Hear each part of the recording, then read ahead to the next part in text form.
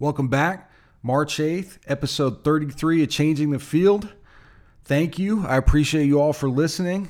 We got another great one. Former University of Oregon offensive lineman, won 3 Pac-12 championships in 2009 through 2011. Also played 4 years of professional football, mainly for the Dallas Cowboys. Since retiring, he spent time investing, screenwriting for television, and reading. Ladies and gentlemen, I present to you Darian Weems.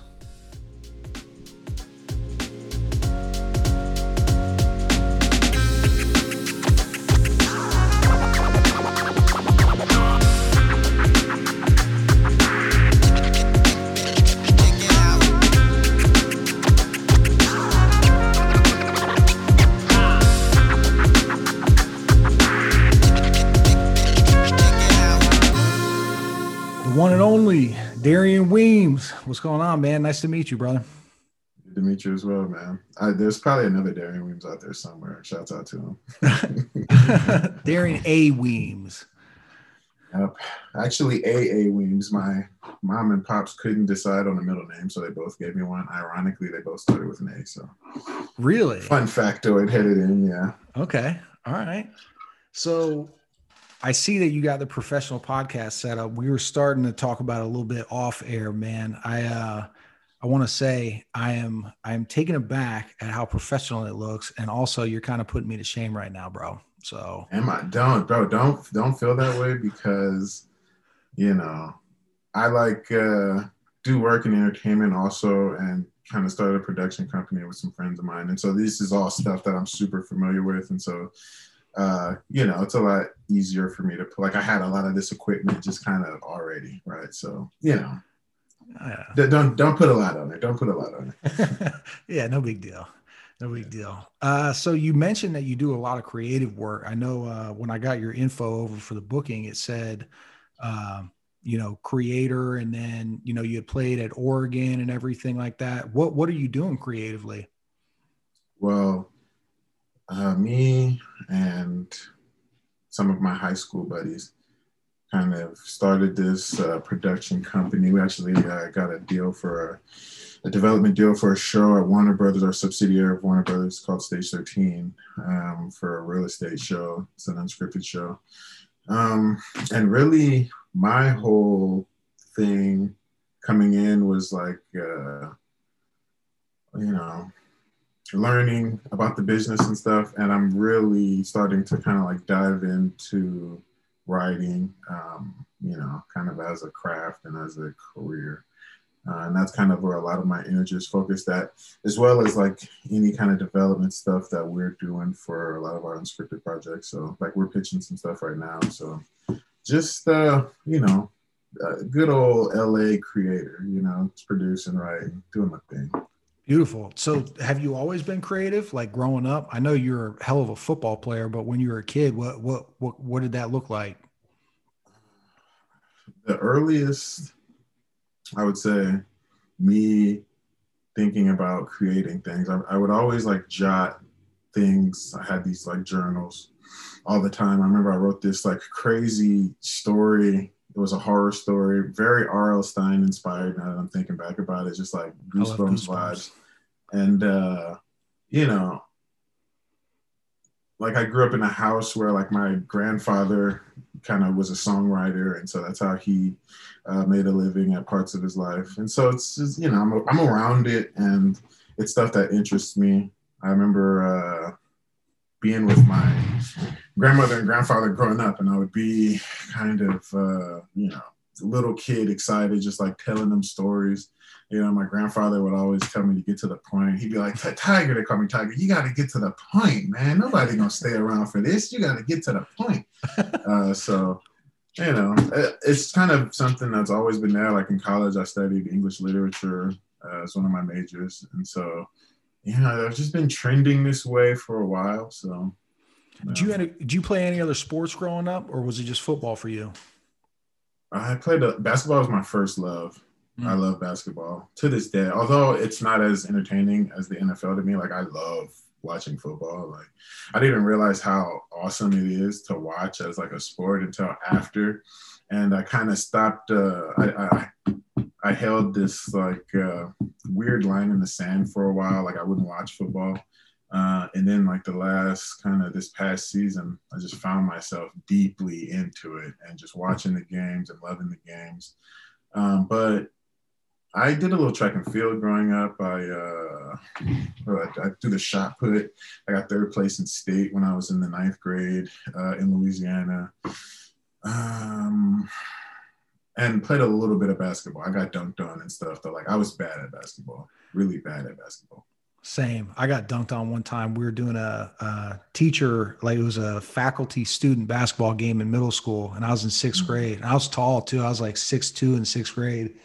And the teachers, we were like, we're going to kick their ass. Like, this is going to be easy. We had a bunch of athletes out there. And so one of the teachers brought like their son that was like a JUCO 6'6" basketball player, man. And I didn't think, we got caught on a fast break, man. And I went up with him and he punched on me, bro, in front of my whole class, whole school. Yeah.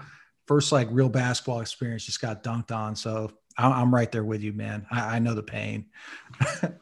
Did you keep playing? Did you play a lot of basketball growing up, or I ended up bailing in ninth grade. The high school I attended, the head coaches were kind of at ends with each other. The football coach wasn't really tight with the baseball, wasn't really tight with the basketball coach, and they kind of ended up pushing me in one direction. And my first love was always football. I was never going to give that up. So how about you?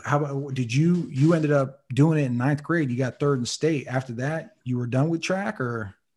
Yeah. So growing up, like I was born in LA, and when I was in elementary school, my mom moved us to New Orleans, and we lived out there until after Hurricane Katrina. And so when I was in New Orleans, you know, I did a little basketball, did a little bit of track and field. And after Hurricane Katrina, I came back here. I went to Taft, T-House, shouts out to T-House. And really, I just focused on football, you know. And it was like a crazy kind of tumultuous time in life, you know, like a lot of loss, a lot of like stuff happening. And it just felt easier to focus on one thing. So, yeah, that was back in 06, right? Katrina? Yeah, 2005. You know, around late August 2005 is my sister's birthday. Is kind of, I remember we were celebrating her birthday, and we were in a hotel in somewhere in Mississippi, just kind of watching this thing hit. And that was like the first time we realized like, oh, we may not be able to go home, right? And you have to kind of start like making those plans. So yeah, late August 05.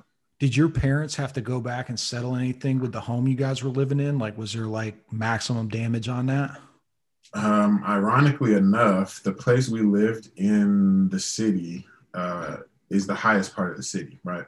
And it was super ghetto back then, and super like, it, you know, stuff happened. And now that place is seen as kind of like this gold zone, and you know, there's fucking coffee shop. Can I curse on here? Sorry. Yeah, there's coffee shops, or there's fucking coffee shops, and all, you know, white people walking their dogs and shit. And so it's just like a completely different vibe. But they went back there. I would say, August this thing hits. I would say by like mid-September, or no, early September, because it was around my birthday. Like the 4th or 5th, we were in Los Angeles. We had to drive here straight. Didn't have any clothes or anything. No money. Like someone had to give us some money at a gas station to kind of get us to keep us going. And I would say probably around the like 5th to the 10th, like my mom and them had to go back and kind of check the house, and that's when we realized that that was a really great place to own a home at the time. So, wow. So yeah. When do you think, if it's the case at all, when do you think that you fell in love with football? And did you fall in love with football? Because you ended up being damn successful at it. Super loved it. And to this day, I love it. I remember growing up in Louisiana, and I would watch like LSU Tigers play. You know what I'm saying? I would watch kind of like some of the classics that they would have, where they would have like the best team from Alabama play the best team in Louisiana. And you know, just watching like hard fought football, just freak athletes. I was like, oh man, this is cool. This is super cool. And I really fell in love with it. Like once I started playing it, and once you realize that it's like a family and it's this place where you can like, you know, where you can give all your energy to, that's going to give you something back. Because, you know, if you're like a young Black kid coming from a certain place, like all the places that are available for you to give that energy to aren't going to give you something positive back. And so, you know, just like that and the camaraderie and just like the desire to be good at something, you know, really made me fall in love with it. And I, you know, love it, and went to the NFL and fell in love with just like the craft of offensive linemen, and just like all the little ways you get better. And obviously there was like I played for the Cowboys, and we had just like a historically good offensive line. And just being a part of that room and preparing with those guys and doing the whole thing. We had a great coach who, you know, he'll probably be in the Hall of Fame one day as an offensive line coach. Like this, it was just a good environment to be around. And it just made me love it even more and be that much more appreciative of it. So, did you ever think about coaching when you got done? I know a lot of football players end up going back. Yeah, so I do a little stuff at my high school. I was gonna coach them full time, and then kind of COVID happened, and you know I was kind of expecting for the season to be over at a certain time, and I planned for some for some different things to be happening around this time of the year. So we're trying to work out kind of how I can best like add value to them. While also like not needing to be there as like a full-time coach, because that's kind of a lot for all the things I have going on. So, but I love giving back to kids in that way, because like I've been around some of the best offensive linemen, right, of the last at least decade, like this century, right, and you know I've got stuff to give, and it's nice to kind of give that away, but you know it's got to happen kind of in a way that's that doesn't destroy me also. So yeah, absolutely. That's awesome that you're giving back, man. That's one of the things that I dearly, dearly miss about coaching myself, is the impact that you have on youth, which is another kind. I mean, it's a big part of the reason why I ended up starting this podcast, to try and, you know, impact them in my own way, just kind of how like you're doing, not so hands-on anymore, but you know, the giving back part, man, the family aspect of it. I'm same vibe right with you. Big part of the reason why I ended up falling in love with the game in the first place. So you ended up playing at Oregon. Correct me if I'm wrong. You ended up being a high school All-American. Shouts out, offense defense bowl. Yeah. Was that the Army Bowl, or was that? No, it was rivals.com. Do you know? Yeah. It's like it was like a recruiting publication when I was coming up. They had a pretty big online presence, and we played them. It was like their inaugural kind of all-star game, and they like Cam Newton played in that game, Des Bryant played in that game, Earl Thomas played in that game, Carlos Dunlap. Like it was kind of a crazy game, you know, like lots of like just crazy play. Like the whole time Cam Newton's like playing everybody his highlight tape on the bus and shit, like just hilarious. Like, you know, Des is like going off on somebody, like just what a perfect like environment. I loved it. It was a good time. Yeah, that's awesome. Well, what a star-studded event that must have been. So with you playing in the NFL, what do you feel like? Do you feel like you accomplished everything that you wanted to as a player? Do you feel like, you know, you ended up walking away with the game with everything that you wanted out of it? Yeah, more or less. Like I remember my senior year of college, I didn't think I had a chance to play in the NFL. Like I was kind of more, you know, leaning towards and trying to figure out like what my next move was going to be after college, and kind of like trying to find an entry-level job. And you know, I remember my college coach first pulling me aside and saying like, "Hey, dude, like you can still play. Like you know, there's still a little bit left in your story." And then I was blessed enough, you know, I had an agent. His name's Mook Williams, and he flies out and he kind of, you know, just lays it out for me. He says, you know, you got a shot. I mean, it's worth taking the shot if you've got the shot, dude. And so, you know, took the shot.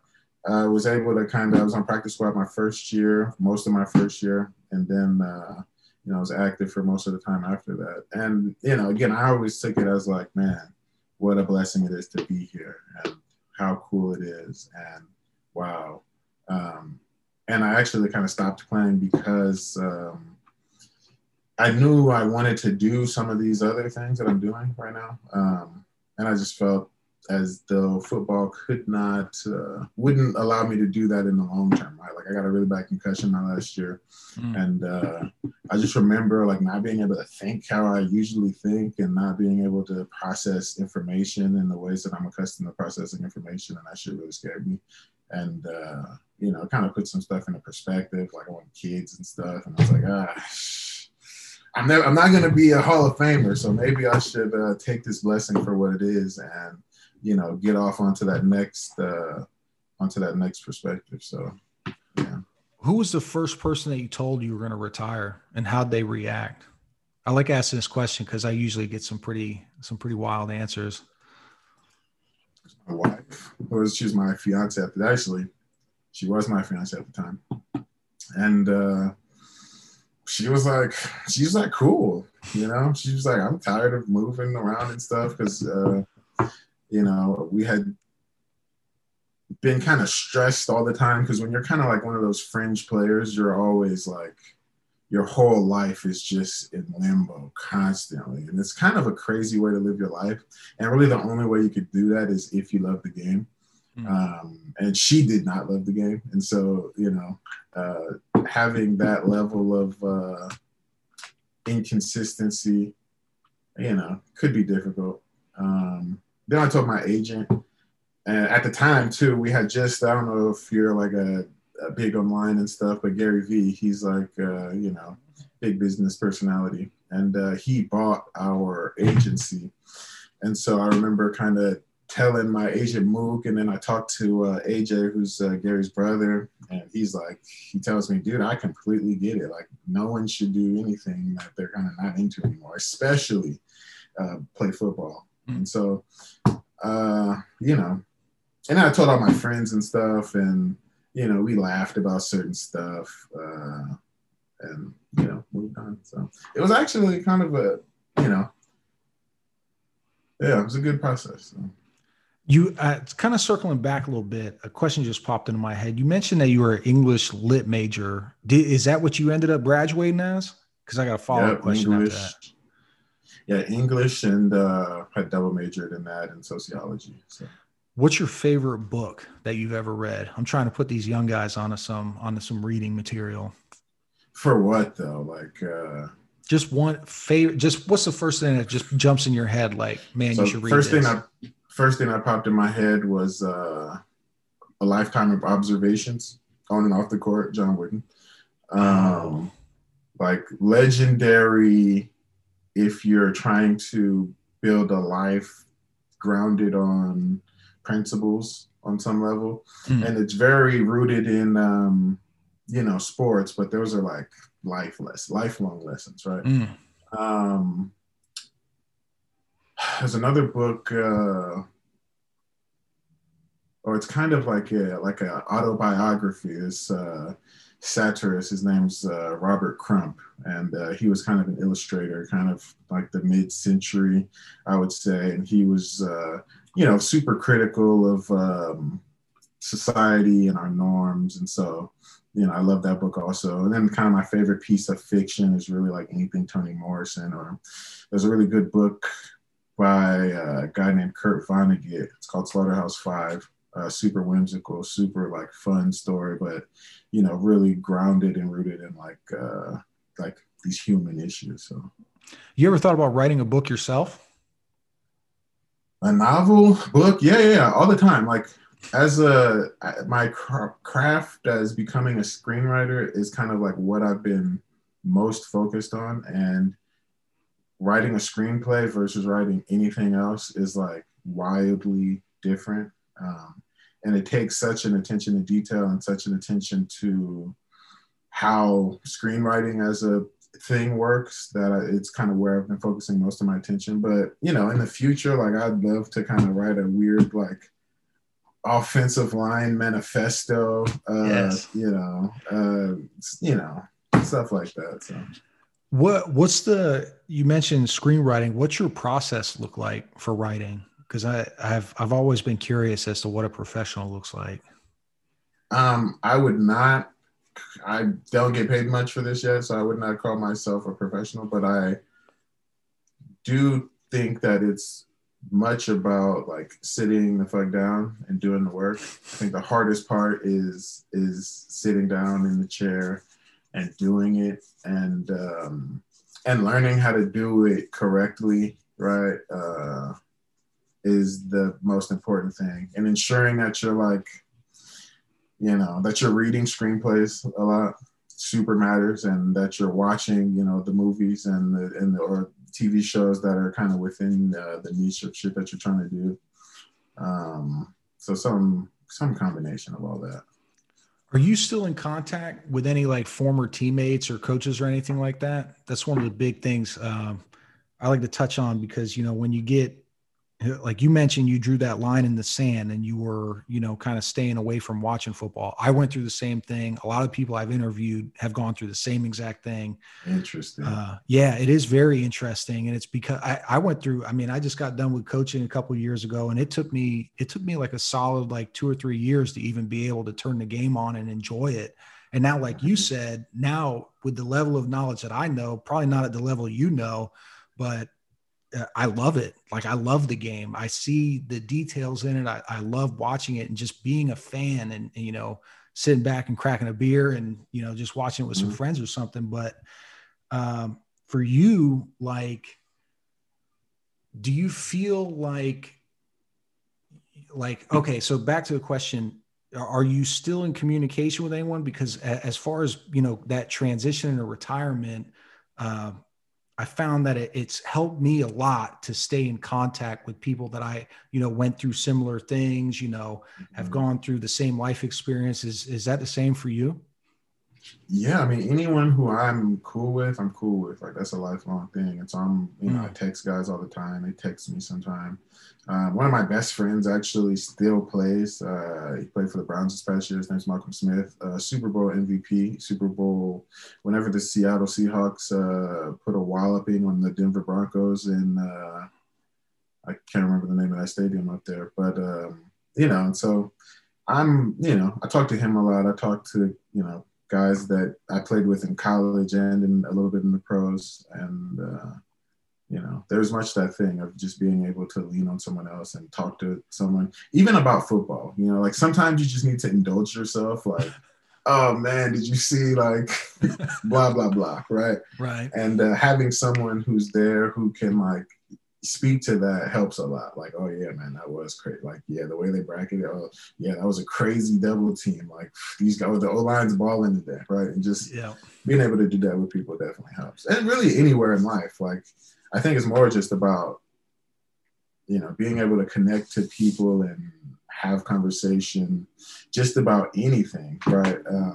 If you're feeling fragile, for lack of a better word, right? But like being able to kind of lean on someone and have a conversation about anything. So. Did you end up having to go through a mourning period, like after you got done with football? Like, I know you said it was your choice to retire. You got the concussion. You said, hey, like, this is it for me.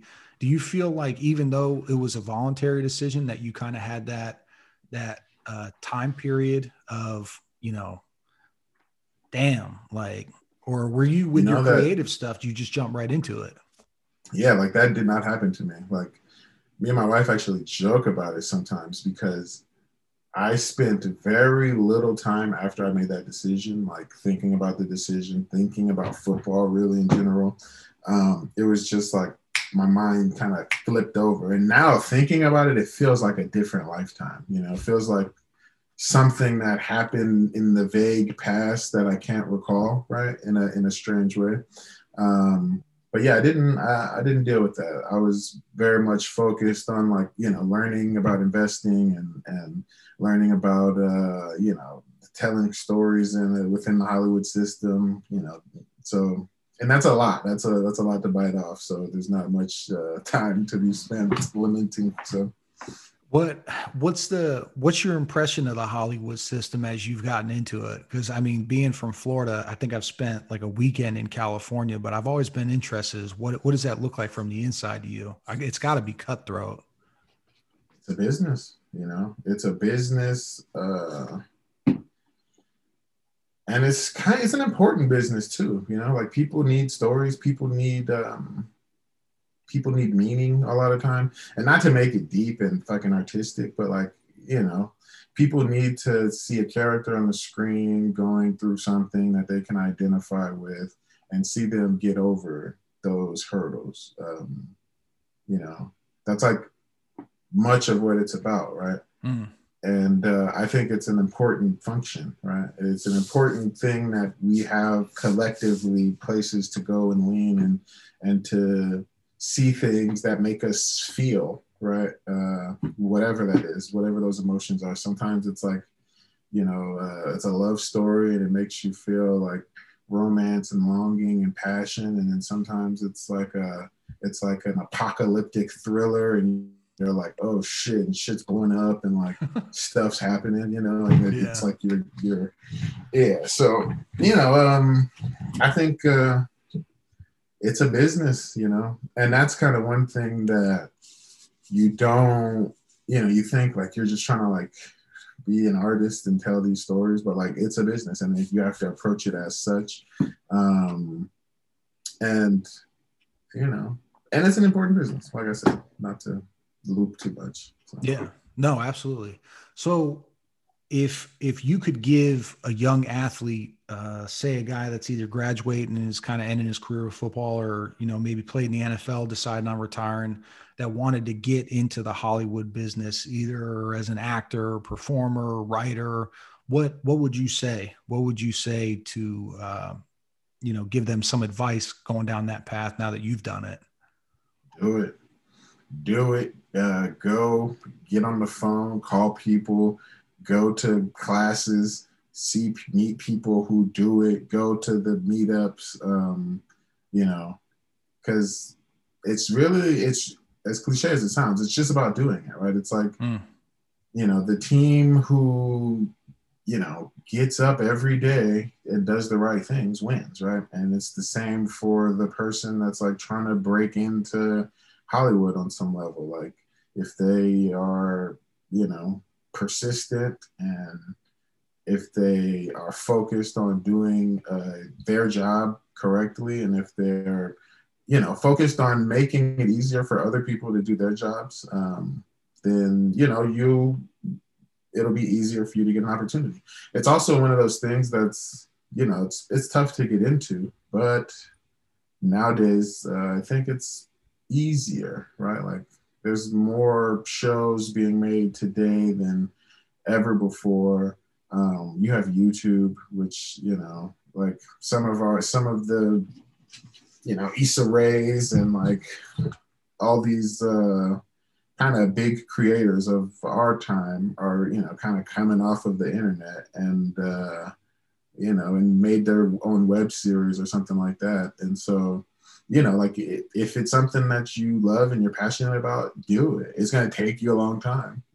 You know what I'm saying? Like in the same way that, as an athlete, you played 4 years of high school football and maybe got the opportunity to play in college, and then you played 4 or 5 years or 3 to 5 years in college, and maybe you got the opportunity to play in the NFL to make some money, right? Like that's a long time, right? That's 8 years, right? Of doing a thing in and out and perfecting it before someone gives you $1 for it. And there's really no difference, right? And it's all the same, like all this, like, if you're trying to be, I don't know, like an architect who builds the next big thing in Manhattan, like you don't just show up and say, hey guys, I want to build this, 112-story skyscraper. No, you have to like do some houses probably. I don't know what it is, but like, you have to work your way up, right? There's something there. Yeah. Yes. Right. So. Absolutely. So kind of off beat, off topic. What would you say is the best movie you've ever seen? I would love to hear your Logan. opinion, if coming from someone that's writing and actually in this business. Just right off the top of your head, what do you think is the best movie you've ever seen? Whether it's your favorite or not doesn't really matter. Just something that really hit you. I don't know. There's just too many. Like, there's too many good movies. You know, to even like I have favorites. Like I love, all kinds of shit. Now I'm not going to be able to think of anything because you put me on the spot. But like, a movie like Birdman, I thought was a great movie. And even, I just watched like this thriller, this like apocalyptic thriller with Gerard Butler. It's not really my type of movie, but like it was a good movie. It gave you what you came for. My heart was pumping, shit blew up. Like, oh, yes. Cool, like that. I watch less movies today. Now I'm more of like a TV guy, right? And I watch, I love like a limited series, like a True Detective. True Detective's really good. The Crown on Netflix, fucking really good. Yeah. Fargo, fire. You know what I'm saying? And so any of those kind of like Breaking Bad, The Sopranos is the best thing ever created. So when COVID hit, my wife gave me so much shit because I had never seen The Sopranos. I'd seen a couple, I think I had right. Yeah. No, I'd never seen it. And I'd never had time to see it because I was always working. I was teaching. I was doing this and that. COVID hits. I'm working from home. She said, you guys she was pregnant at the time. She was like, you guys sit your ass down. We're going to watch this whole thing. She'd seen it like 2 or 3 times. Yeah. When I tell you, man, I was so consumed. It was such a good, when you watch a really good show and all of a sudden, like you start talking with like an Italian accent and you start feeling like I want meatballs. Like I want pasta. You know what I mean? Like it hit me like that. It was like, I was thinking about, it's one of those shows where it's like, even when I'm not doing anything, now I'm like wearing wife beaters around the house and shit. And like, you know what I'm saying? Sure. Like it hit me deep, like in that, like lizard brain. Like I was so blown away. And then right after that, first time I ever watched Breaking Bad. Stupid too. Dude, those are probably the two best. Yeah. And the Mad Men. I don't know if you've seen Mad Men. I'm watching it right now. Yeah, it's up there. I'm watching it right now. It's up there. Yeah, dude. Absolutely. Funny that you say that. My thing with The Sopranos, I've seen The Sopranos probably 10 times now, like through. I watch it once a year, which is crazy. But when I would watch it, especially before I was like interested in storytelling, at least at a professional level, I would always feel like I would be wrapped up in that story, and like I would walk outside and I'm like, feel like I was about to get whacked or something, like, like I'm part of it. Like someone's waiting on me, Johnny Sacks from New York, like they're tripping, like I gotta be ready, right? And yeah, but there's so much good TV now. Like it's a genuine golden age of like, these hour dramas, and even like these like half hour. Because the thing I'm writing right now is kind of like a half hour dramedy, and so I've been watching like Masters of None and Rami and like Atlanta and all these kind of like half hour shows that are nice. These things are fire, man. Like really good. Dave, like the dude who's a rapper, Lil Dicky, like. These things are fire, man. And there's just so much good stuff out right now that like you can't even, I can say without a doubt that Sopranos is the greatest thing ever made. And then there's like a Stratus with like Strata with like, Breaking Bad is up there and Mad Men is up there. But there's just so much good stuff that I don't even know if I could, break it down. I love The Godfather too. Great movie, great film. The Godfather 1, 2, or 3. 1 and 2, most. 3 falls off for me, man. Yeah.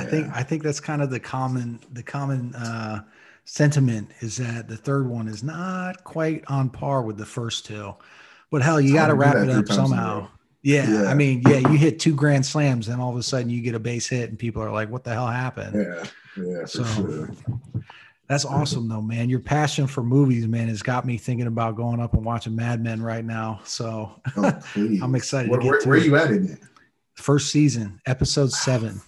Yeah, man. I got my whole journey ahead of me right now. So Oh, yeah. dude. My I'm wife has happy for really you. put me on. My wife has put me on every good show that I've ever seen. Like she's been so instrumental in getting me into this stuff. So God love it. bless her. God Yeah, bless her. God bless her for The Sopranos. I feel like everyone should watch The Sopranos in their life. I You agree. know, like it's that good. And the subtext, like how everyone in that show always is saying something and means something else. And that's kind of the thing that I love the most about it. It's like everyone's having conversations at like 3 different levels, right? Like they're not trying to say anything that would like indict them. They're not trying to say anything that would like get them in trouble with somebody, but they're trying to get something across, right? And there's so many like these rare moments in that thing where the subtext is just real. And I think that that's like something that happens on a human level all the time in conversation that we don't acknowledge. Like I think especially nowadays everyone thinks everything's so like black and white, but like there's hella gray in there, fam. And I think they do a really good job of like hopping into that muddy area, especially as it kind of pertains to some like just how people communicate. So, I loved. Give me a second, bro. This is my. Okay. Yeah. Had to take a little break. Had a little cut out there. So, as we kind of, I don't want to keep you all night or anything like that. I know you're a busy man, but as we kind of wrap this thing up, I always like to ask this last final question, and it's a little bit of a deeper question, but without any more build up. If you could go back and talk to, from the ages of 16 to 18-year-old Darian A.A. Weems, I'm pronouncing your name right too. I don't want to sound like a fool. Yeah, that's good, man. Darian, that's perfect. Okay. If you could go back and talk to 16, 18-year-old Darian A.A. Weems and give him some advice on what's to come, either with the transition out of football. I know you said it wasn't that hard for you, or anything, any kind of life advice that would help you at this point. What do you think it would be?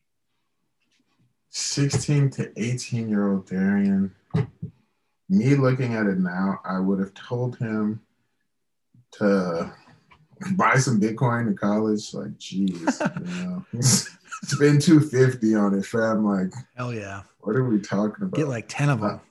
Yeah, bro, $250, like when 17 cents at one point. Yeah. But I don't know, man. Going back, maybe it is that thing, like be more interested in money and how it works earlier, right? I've never gotten burned or anything, but I left a lot more on the table, not fundamentally understanding money, how it gets a return, and what's necessary for those things to happen. And just learning those things that like no one's teaching us, like right, money, taxes, you know what I'm saying? Like mortgage. Yeah, right. Like cost of money, cost of time, right? No one ever thinks about cost of time, but like that's a big one for me now. Like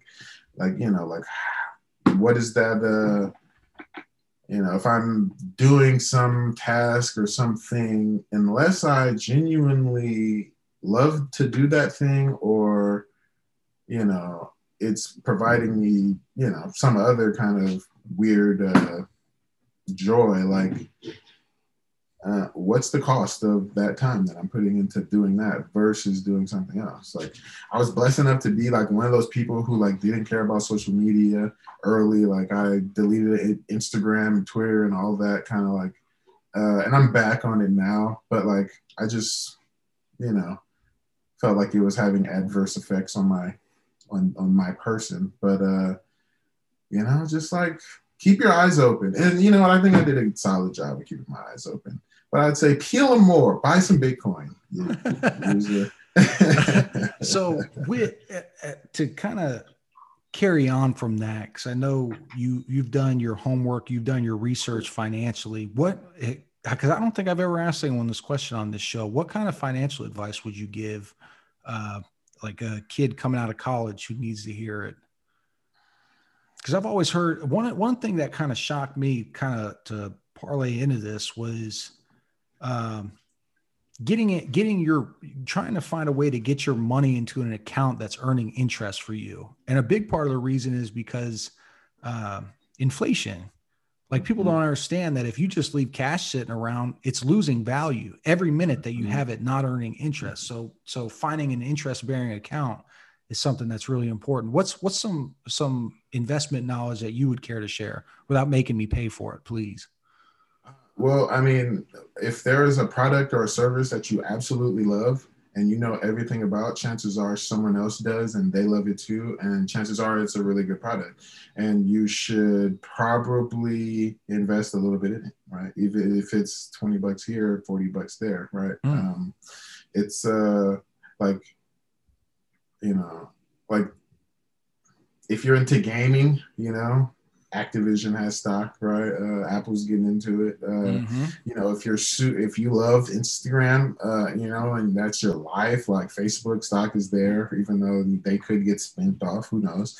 You know, like if you have conviction about something and you love it, chances are it's a good thing, and you should, you know, invest a little bit into it. You know, like there's these memes, right? Like, you know, I spent a little bit of time on TikTok before I kind of got rid of it. But like, you know, there would be like some person on TikTok and they would be like, did you know that if you had a Netflix account since such and such time, had you invested that $13 into Netflix stock versus watching Netflix, which, you know, I mean, I needed to watch some Netflix, but I feel my guy, you know, you have this much money or whatever the fuck, right? And that's a real thing. And do things for the long term. Don't get wrapped up in mania and into, you know, like how everyone was like super into like Dogecoin or something right now. You didn't buy any? Who knows? No. I'm strictly, I only own Bitcoin. I own a little bit of Ethereum. That's like you know, it's a very small piece of my portfolio, but like, you know, like, don't do stuff like that because there's going to be a lot of people who make money, but then there's going to be a lot of people who get hurt. And you know, the thing you want to do, like Warren Buffett says, number one rule of investing: don't lose money. Number two rule: listen to number one, right? And oftentimes, if you're doing things with very long time horizons and the power of compounding interest, right? The power of that $20 in the market over 40 years, right? Over 50 years, over 60 years, right? That, you know, it reaps dividends and there's a benefit to that, you know, versus like Netflix was a bit extreme, but like definitely versus saying, oh man, I want to get this $400 pair of jeans or something, right? Like, right. That's going to immediately lose value the second you put them around your waist. Exactly. No utility. Like at least Netflix, you're entertaining yourself.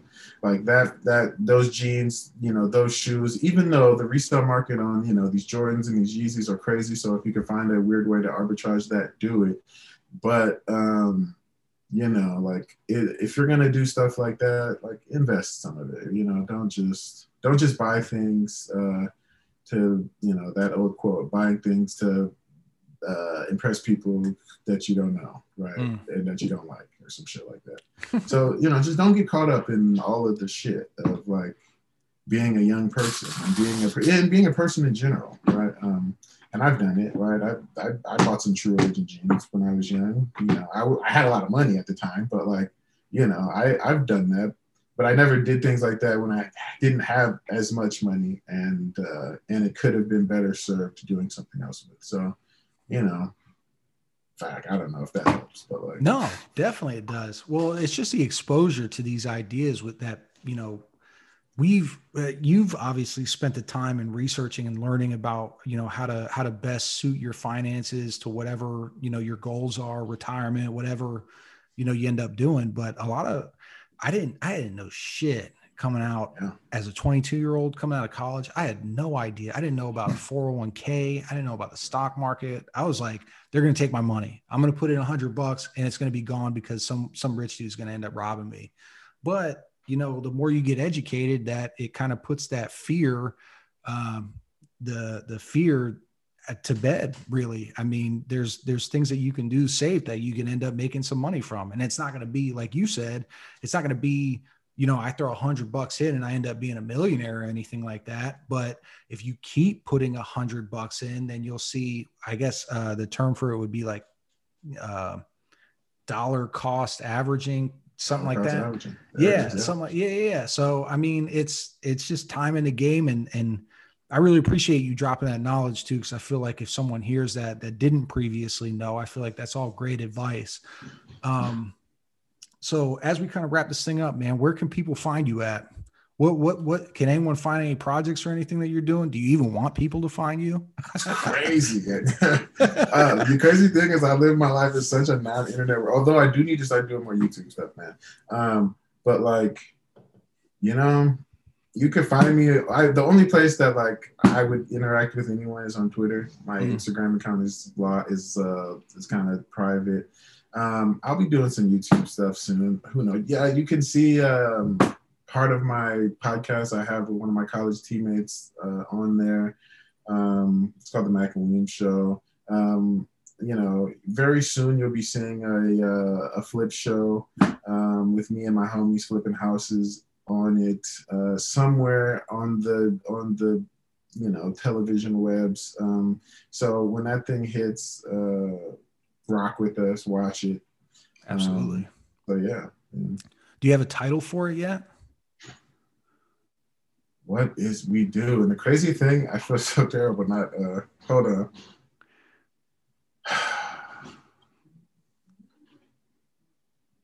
Flips and fumbles. There it is. Oh, okay. Flips so and kind fumbles. of playing with the Flips football. Yeah, because it's me. It's really all my childhood friends, some of which I started a production company with, some of which also played in the NFL. My other buddy, Malcolm Smith, who, like I said, he played with the Browns this past year, those guys had a hell of a season, right? They put a whooping on the Steelers. Flips and fumbles. When you see it, check it out. Absolutely. Flips and fumbles. Do something. Beautiful work, man. I really appreciate you coming on the show and sharing some knowledge and just talking about your journey and your experience in retirement and a million other things, man. Like you said, time is very valuable, and I appreciate you spending some of your valued time with me. And I look forward to seeing what you're doing in the future, man. Definitely, I want to stay in touch, man, because this is I feel like you're going to do some big shit. So. Absolutely, man. I appreciate it. Thanks for having me on. Have a wonderful week. Absolutely. You too, man. Take care. Thank you all again for tuning in this episode of the podcast. Thank you to my guest, Darian, for giving us all some great insight into his journey. Make sure to like, share, and subscribe to this show and join the conversation on Facebook, Twitter, Instagram, YouTube, everywhere. We got it. Thank you again. And until next week, go do something good for someone. Peace.